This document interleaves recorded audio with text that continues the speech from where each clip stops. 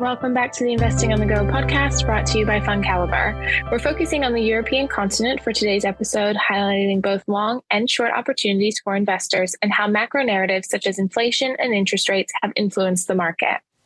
I'm joined today by Stephanie Bothwell, the elite rated manager for the BlackRock European Absolute Alpha Fund. Stephanie, thank you very much for joining us today. Thank you for having me.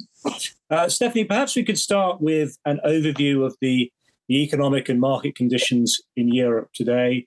There was quite a lot of negativity around Europe last year, but actually things haven't been quite so bad, I don't think. So where are we today?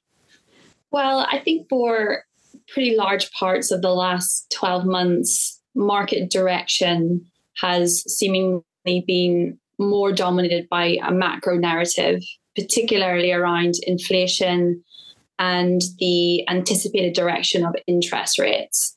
And I think that this theme is still partly playing through, but we are increasingly seeing more dispersion between the European market amongst different equity sectors, but also within equity sectors. And I think this in turn is generally a more supportive environment for bottom-up stock selection on both the long and the short side.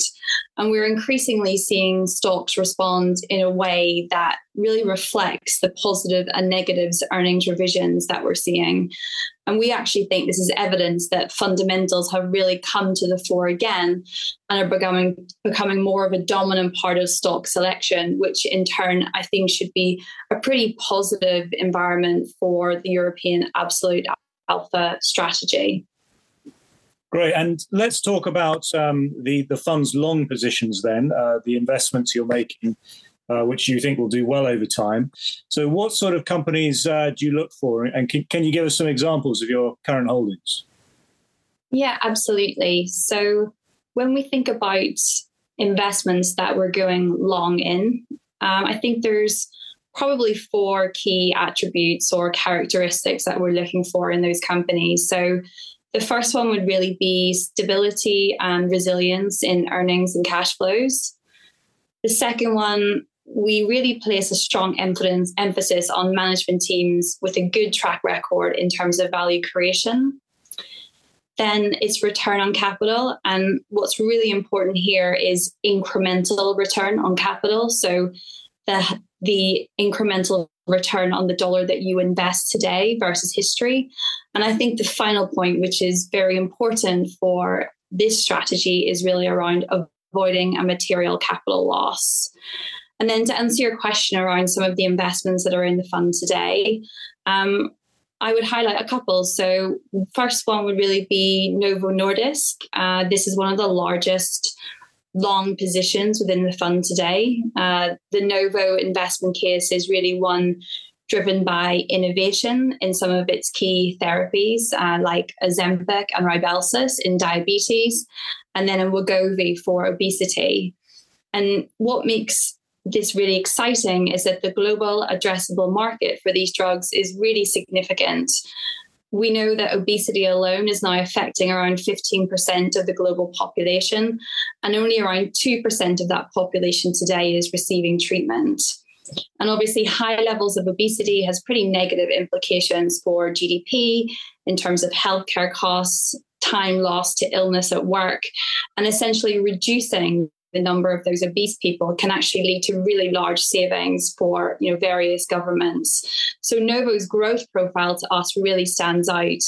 We expect revenue growth to compound in the coming years at something like 15%, which is really in excess of many of its peers, both in pharma, but also in the wider European market. And then maybe a second one that we also have in the fund, this has been a long time investment for us, is Royal Unibrew. This is a Danish drinks company with core markets being in Northern Europe, Italy, and France, but also increasingly other international markets.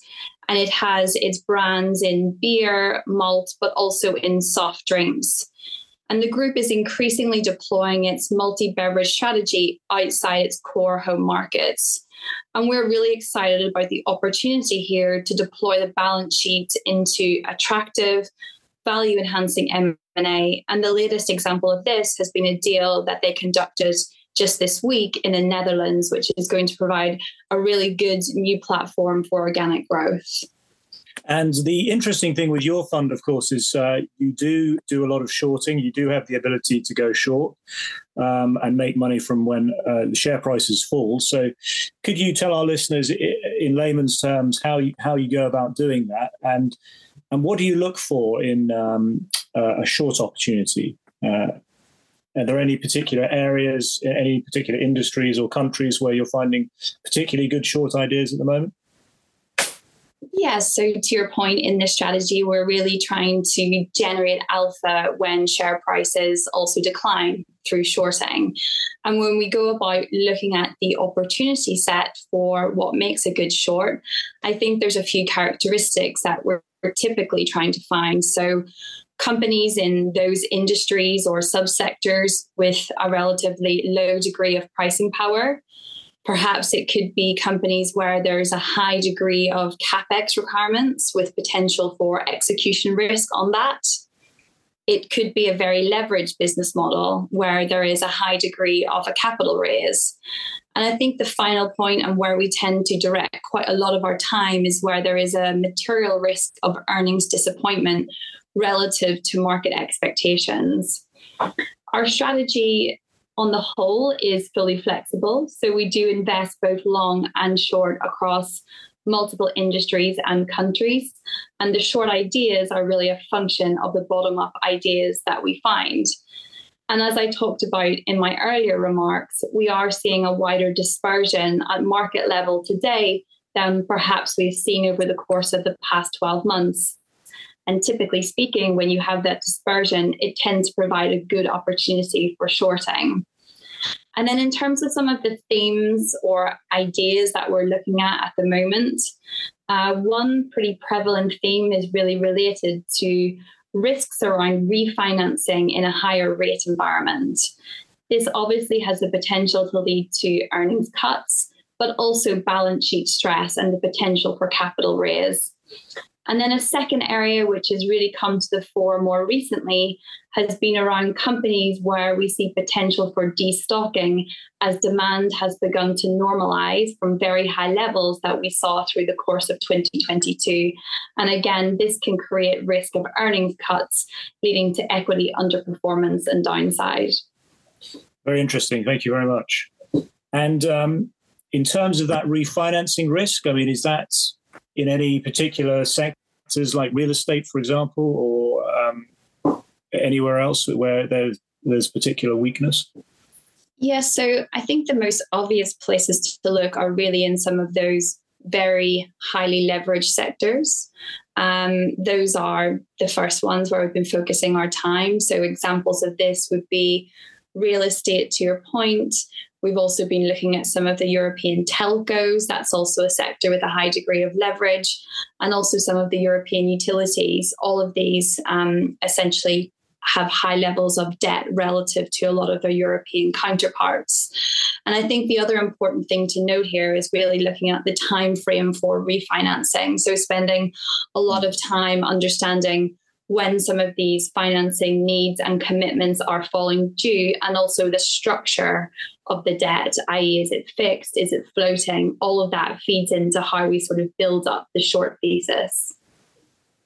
Yes, and we are, of course, now in a different world with much higher interest rates than we've been used to the last few years and higher inflation. I mean, how has this changed things for you, I guess? And do you expect this inflation and higher interest rates to persist for a long time going forward? I don't think I can necessarily give you an exact timeline, but what I would say is that our process is set up in a way that we really look to adapt to changes in the macro environment. We incorporate higher interest rates, higher inflation versus history within our bottom-up stock selection. And because we have a fully flexible approach, we do have the ability to look for new ideas across the market rather than focusing on one specific sector or sub-area. So I don't necessarily think that today it's more challenging to find really good new opportunities. We just adapt. We have the process in order to be able to do that.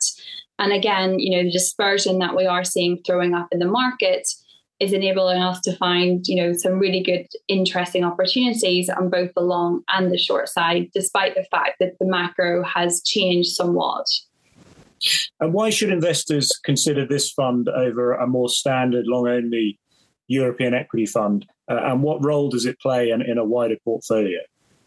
So this fund does have a number of attributes which perhaps are not so usual that you would get with a typical European equity fund.